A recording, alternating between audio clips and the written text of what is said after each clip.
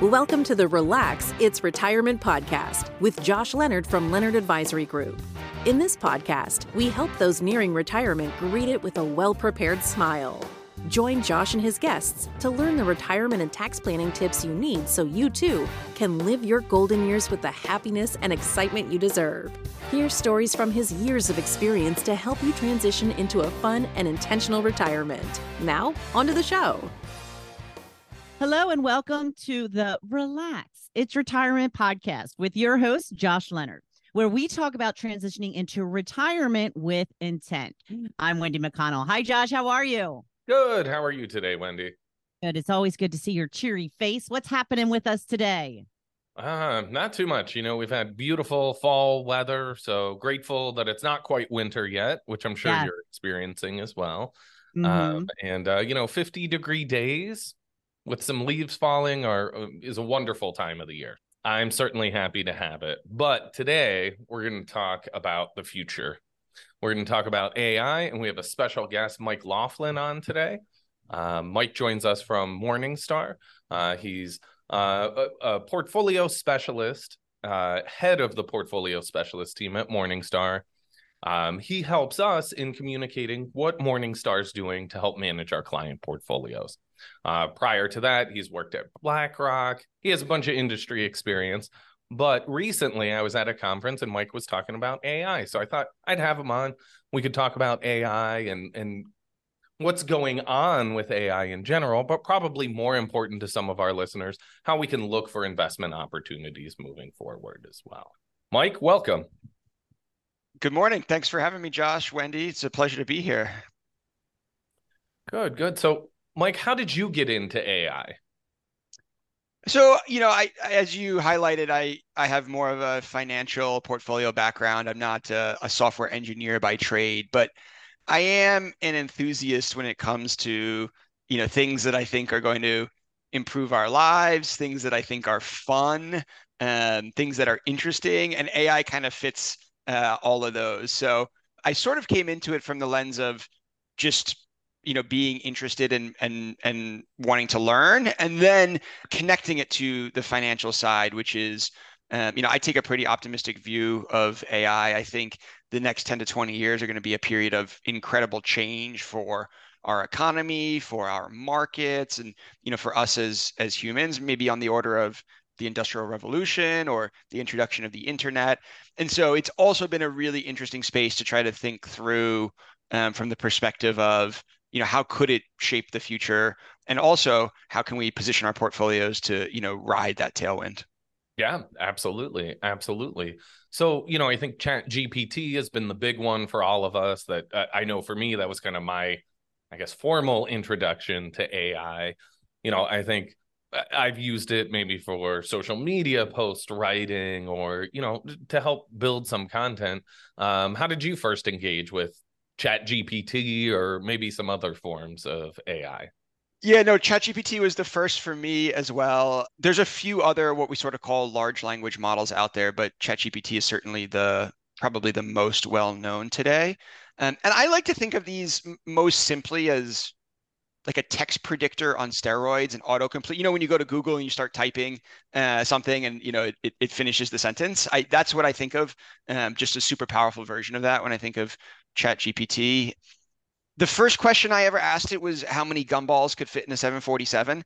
I don't know why. That was the first thing that popped into my head, but it's amazing. It kind of just, hey, there are many variants of the 747, but if you took this variant, this is the cubic volume, this is the rough size of a gumball. And, I think it's, if I remember correctly, it's just a shade under 75 million gumballs. So if anyone listening needs to ship a huge quantity of gumballs, that is the amount you can fit into a 747. Does that account for a pilot, though, Mike? You might have to ask it to revise because you still want at least a pilot, right? At least one, yeah, no doubt, no doubt.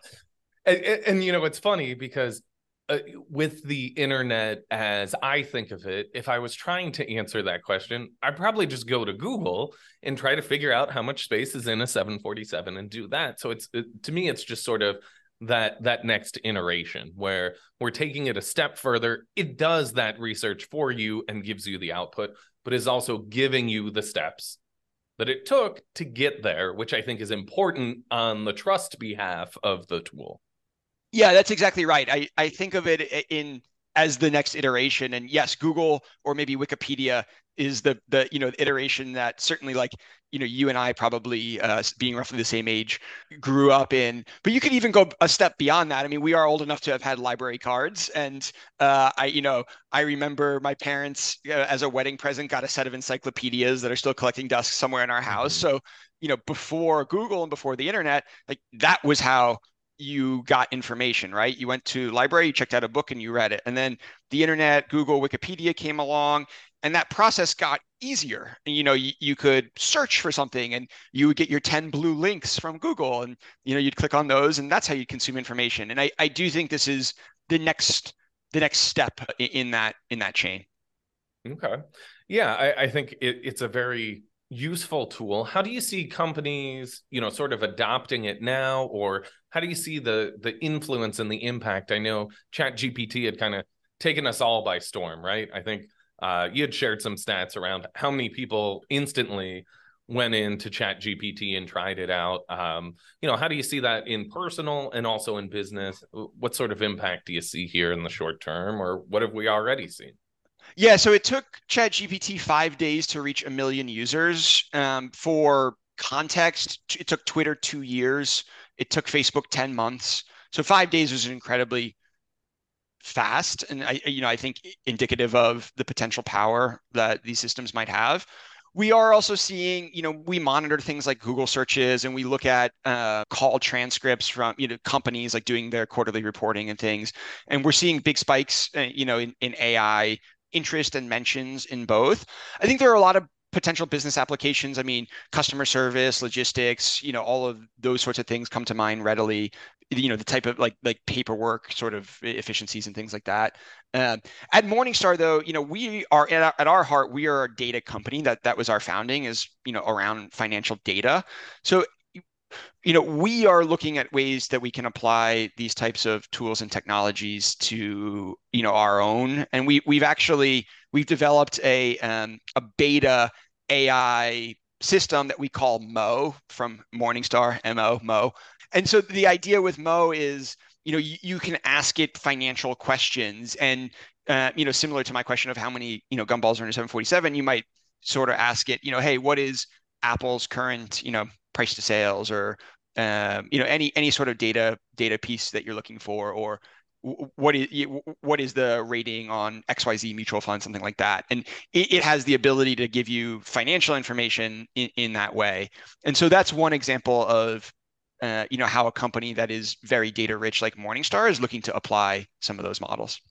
So how would you hope, or how is Morningstar hoping that technology evolves? Could it be something where you say, hey, I'm looking, as a financial advisor, I'm looking to build a portfolio for a client that's 2 years out of retirement, and they're worried about the next economic collapse.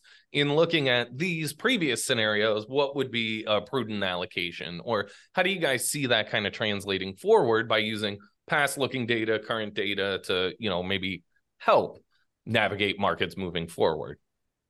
Yeah, I mean, I don't think it will sort of ever fully replace a human element in that equation, but I do think, for you as an advisor, it can help you get information you need faster and easier. And I think it can also, get you started down the track of, potential ideas that might be worth exploring, or engaging with a client, especially in the realm of financial advice. We don't see these types of systems or tools replacing financial advisors. I think it's more augmentation. An advisor wears so many different hats. Portfolio management is only one of them, as you know, Josh. I think there are applications to client engagement, to things like market updates. But at the end of the day, money is one of the most emotional things that we deal with in our lives. And so we don't think that these types of systems will replace the trust and the connection that clients have with somebody who is really helping them thoughtfully, move through their financial journey. Okay. How do you see like AI's impact So from the advisor perspective, we want to use it as a tool to make us more efficient. We have like tax planning software, right? Where we can scan in a tax return, get sort of some high level stats out of a tax return quickly. Whereas when I first started in the industry, you had to go through each line and, sort of know the tax forms really well. Technology has helped adapt that. How do you see it in like maybe for companies forecasting economic conditions in the future, or what applications do you think for companies that we might be investing in, they can use that technology? So I mean, I think some of the short-term ones will be in the realm of, customer engagement, customer service, the types of sort of like automated bots that we deal with a little bit now. I think we'll just get better and better at solving some of those challenges and issues, which create a lot of scale and efficiency. I think that there are companies out there that if you, as a company, if you generate like tremendous amounts of proprietary data, AI can be useful in analyzing and I think uncovering, potential opportunities. So like I'll just use a company like Starbucks as an example, not an endorsement to buy Starbucks, but if you just think about the amount of stores they have, the amount of foot traffic they have, they know all of our individual orders, they know our preferences, they almost know our sort of schedule based on when we're buying our coffees. Like there's a lot of data. Walmart, another company that this is an example of this, where you can apply these sort of large models to this incredibly large data set, and I think those companies will be able to find opportunities. This is the kind of thing that's happening, like I think as we speak, though. Mm-hmm. So it's still in its nascent stages.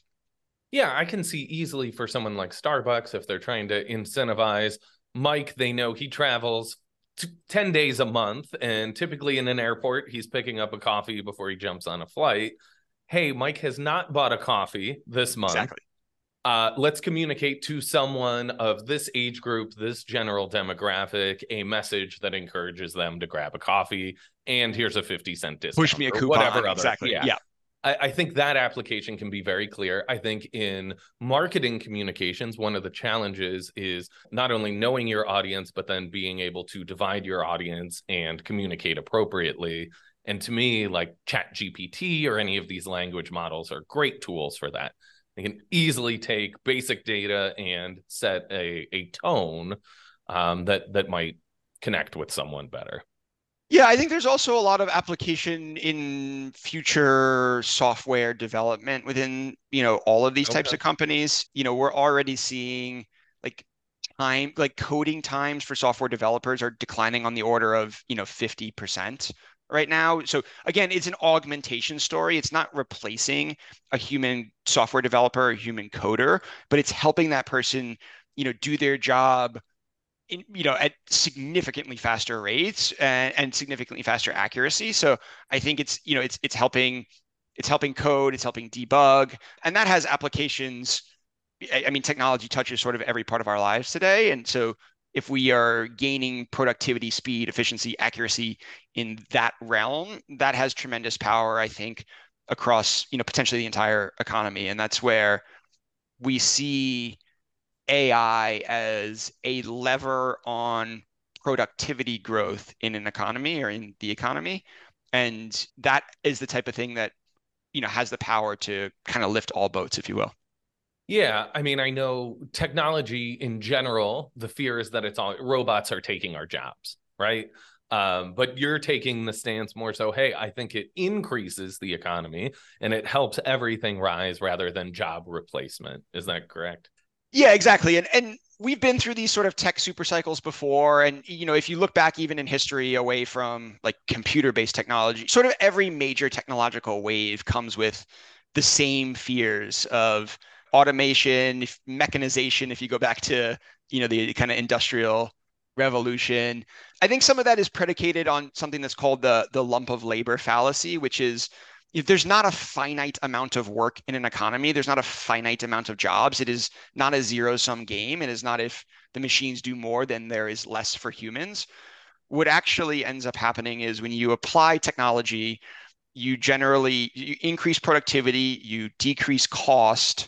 That cost creates sort of savings for consumers. Those savings create new demand, and we create new jobs elsewhere, right? So we've seen this time and time again, and technology has improved the state of living for humanity, I mean, thousands and thousands of times over. And I don't think that this time will be any different. Certainly some jobs will be impacted, but you can look back in history. We used to have switchboard operators, used to be a job, right? And now with modern telecommunications, I mean, I can call anyone anywhere in the world at any time, and FaceTime them. And so I think yes, we don't have switchboard operators anymore, but clearly, like, the modern telecommunication system has improved the standard of living in humanity thousands of times over and created thousands of new and better jobs than the switchboard operators they replaced. And I think that'll be the case here as well. Okay. In terms of investing, how are you guys seeing opportunities for companies? Is it more finding who's going to be the leader of AI? Right now, I think ChatGPT is, funded or partially owned by Microsoft. But much like the .com, maybe that's not the future leader of the company. How are you guys assessing that from an investment standpoint? So most of the real sort of technological development, machine learning, AI, is actually happening in the private space. So there's data that roughly it's like 65-1 in terms of companies private to public that are focused in this area. So the vast majority is happening on the private side. I think within the public space, Microsoft's a great example. Yes, they're an incredibly close partner of OpenAI, which is the team behind ChatGPT. Google, Meta, those are also examples of other companies that are sort of leaders in this space. Then you have some of the the semiconductor, the chip manufacturers. So the best example being NVIDIA, which has been on a tremendous run this year. Other examples being like a Taiwan semiconductor. So the way that we're thinking about investing around this is, first, so you have sort of these like primary companies, and we do actually have many of them represented in some of our portfolios, especially our select equity or our equity SMA portfolios. We also think, though, there are companies kind of from an indirect standpoint that stand to benefit from the application and use of these types of technologies and systems. And so we talked about it a little bit, but companies that generate tremendous amounts of proprietary data, companies that are already familiar with digital and have a digital presence, companies that have very strong brands. Those are some of the areas that those are some of the attributes, I would say, that we think of when we're trying to think of the companies that will be the first beneficiaries of this application.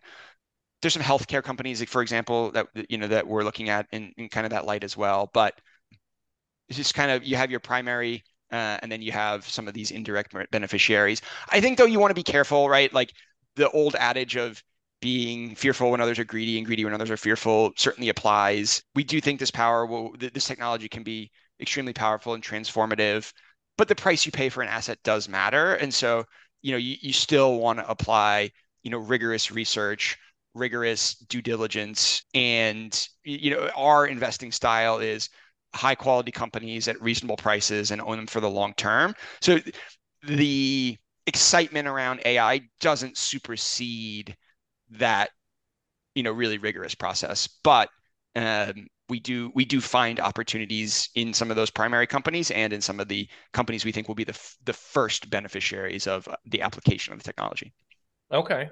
So yeah, looking at adoption and sort of the trend as a whole, that's it. You can, I think you went through this during your presentation recently at the conference that, during the gold rush, you made lots of money if you sold picks and shovels rather than actually trying to find the gold.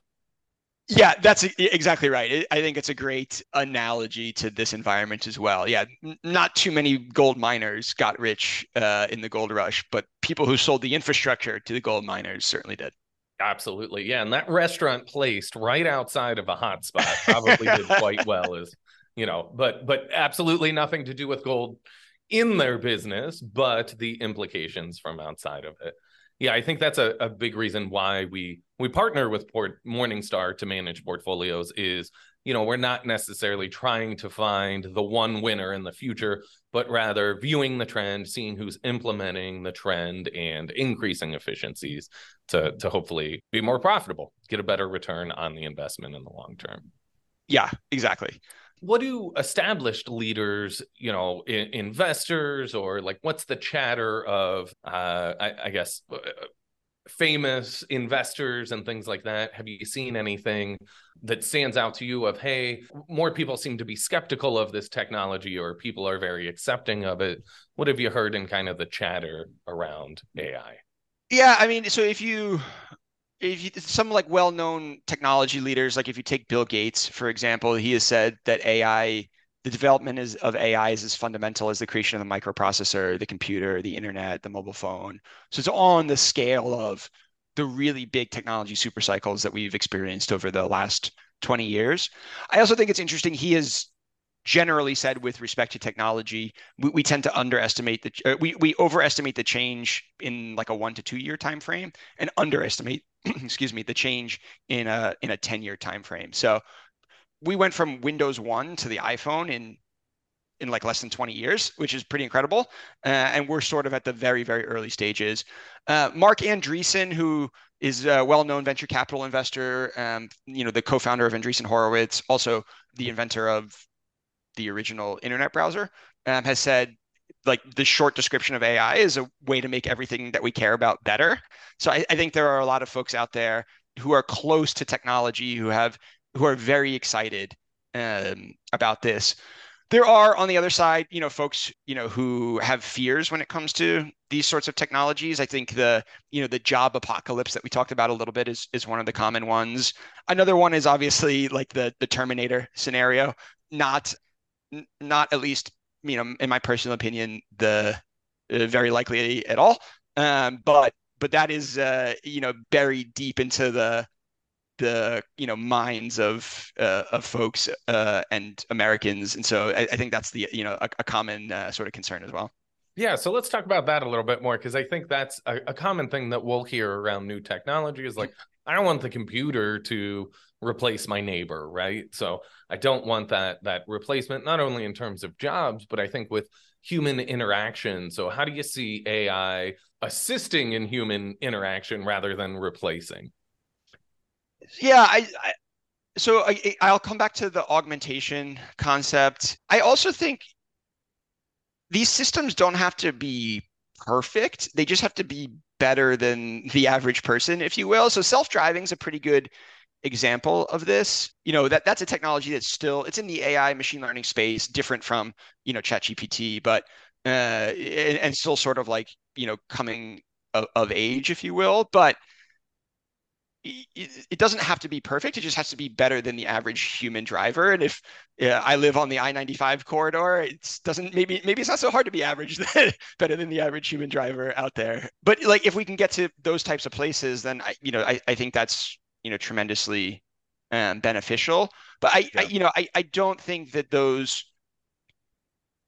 these systems have the ability, I think, to drive down the cost of knowledge work, which is interesting because originally everyone was afraid that it was going to come for like the manufacturing jobs first, but we still don't have a system that can pick strawberries or apples better than a human can. But we do have systems that, today are probably as good as the average doctor at diagnosing disease, probably as good as the average lawyer, right? Like, so it's coming for that space first. Well, I think you have to be careful with the attorneys. Wasn't there an attorney that referenced some AI that was totally fake case studies or something along those lines? Yeah, there's an example, and I think this person is going to be disbarred, but there was an example of an attorney who used ChatGPT or a similar system to sort of litigate a case, and it did invent citations. That's a problem. Interestingly enough, and I mentioned Mark Andreessen a little earlier, he's done a number of podcasts, one of which sort of talked about the response to that from some of the really large law firms has not been to stop using these systems. It's essentially been to just double check the citations, right? Like, there's a term called hallucination with respect to to some of these systems where it like, again, hallucination is, it's sort of an invention of some fact, or in that case, citation.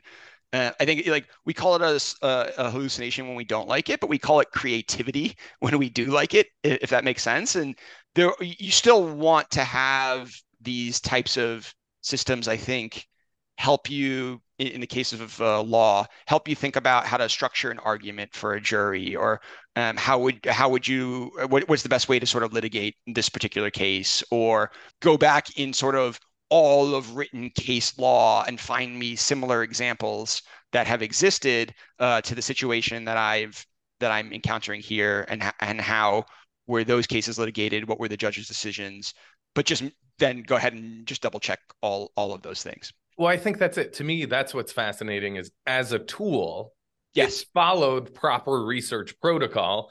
It just didn't reference anything that was real. Instead, it created a whole fiction about it, which is clearly problematic in law. That would be problematic in a lot of industries, but the tool itself took the proper course to research, which is the power of the tool itself. Exactly. Yeah. And that's what humans do that separates us from the rest of the animal kingdom, is we build tools. And I would look at the development of these types of large language models and AI systems as exactly that, as tools. And I mean, there are incredibly powerful examples on the positive side where these are already being applied. One example, this was an article that came out within the last 2 months in the healthcare space. There was a mother, she had a young son, his name was Alex, or she has a young son, his name is Alex, who 3 or 4 years old, started developing some strange symptoms, basically like kind of like full body pain, dragging a leg, unable to sit cross-legged, and some other symptoms as well. And being a great mother, obviously took him to see different doctors, different specialists, ended up taking him to 17 different specialists over the course of 2 or 3 years. And none of them were actually able to come to the right diagnosis. And again, being a mother who never quits, she ended up one night taking sort of like all of his relevant medical information and entering it into ChatGPT and asking ChatGPT for a diagnosis. And it came back with something called tethered cord syndrome, which is basically when the spinal cord incorrectly fuses to the spinal column in some way. It's sort of a related condition to spina bifida. And so then this is the first time she had heard of this condition, went on to Facebook, found some groups of parents who had children with this condition, was reading their experiences, sounded very, very similar to Alex's experience, found a specialist in the tethered cord syndrome area, took him to see that specialist and confirmed the diagnosis. And now, this poor kid has been suffering for a few years, seeing 17 doctors, and through this tool and this technology was able to sort of quickly get to the correct diagnosis. And so back to your question, I don't think that these systems will ever replicate like sitting down with your doctor and talking about your health and your options and what you need to do. That is, again, deeply personal and deeply human and deeply emotional in a similar way to money. But I do think, and we're already seeing it, where these types of technologies can be applied in that way and get us to diagnosis faster. I mean, another example in the medical space is they're developing systems that can scan mammograms 30 times faster than current sort of either systems or human technicians. And so you can just, the benefits to people in that space are, tremendously positive. Or, the ability to just decrease wait times in doctors and hospitals by getting to diagnoses faster, emergency rooms, like that type of thing. That's what I'm excited for, over the next 10 to 20 years, that the level of change we could see. Yeah. I think it's hugely empowering for that mother that was able to find help for her son. I think it's interesting how the healthcare and probably much like finance, there's a lot of regulations and privacy that you need to be careful with before you're dumping it into a model like ChatGPT, right? Like, sure. for us as a company, it's extremely important that no one is putting that client information or personal information in there. Yet the ability to take data points, as this mother did, and come up with a different conclusion by aggregating a lot of data is like prime use of such a tool. So that's a wonderful story to share. Thanks so much, Mike. Any closing thoughts or anything else that you think is important for listeners to consider when talking about AI and kind of the evolution of AI? I think that these systems are also, in my opinion, I would say just hugely democratic. And what I mean by that is, we're potentially entering a phase of capitalism that doesn't require a ton of capital, right? Like any kid in their basement, with the augmentation power and the coding impact that we talked about of a system like ChatGPT, can develop a product, develop a new software, develop a new company that has the ability to impact all of our lives and impact the economy. And this is what we say, it's going to push costs down in some of these areas, increase demand, increase productivity. So I'm just tremendously excited for the future, for all of us as these tools are deployed and continue to grow and evolve. Awesome. I like the optimistic outlook. I tend to be an optimist on most things. And, I think that's it. If we can have another tool that helps us be more efficient and enable parts of the economy that are underutilized now, I think that's great for everyone. Fantastic. So, Josh, if anyone has some questions for you, how do they get in touch with you? Yeah, of course, Wendy. They can reach out to us at 412-998-PLAN. They can email me at jleonard@leonardadvisorygroup.com or check out our website at leonardadvisorygroup.com. All right. Thank you, Josh. Thank you, Mike. And thank you for listening. Please like, follow, and share this podcast with your friends. Until next time, I'm Wendy McConnell. Thank you for listening to the Relax, It's Retirement podcast, the show that helps you transition into a happy, fun, and intentional retirement. Click the follow button to be notified when new episodes become available. Visit our website at www.leonardadvisorygroup.com or give us a call at 412-998-PLAN. And don't forget to click the follow button to be notified when new episodes become available. The information covered and posted represents the views and opinions of the guest and does not necessarily represent the views or opinions of Leonard Advisory Group, LLC. The content has been made available for informational and educational purposes only. The content is not intended to be a substitute for professional investing advice. Always seek the advice of your financial advisor or other qualified financial service professionals with any questions you may have regarding your investment planning.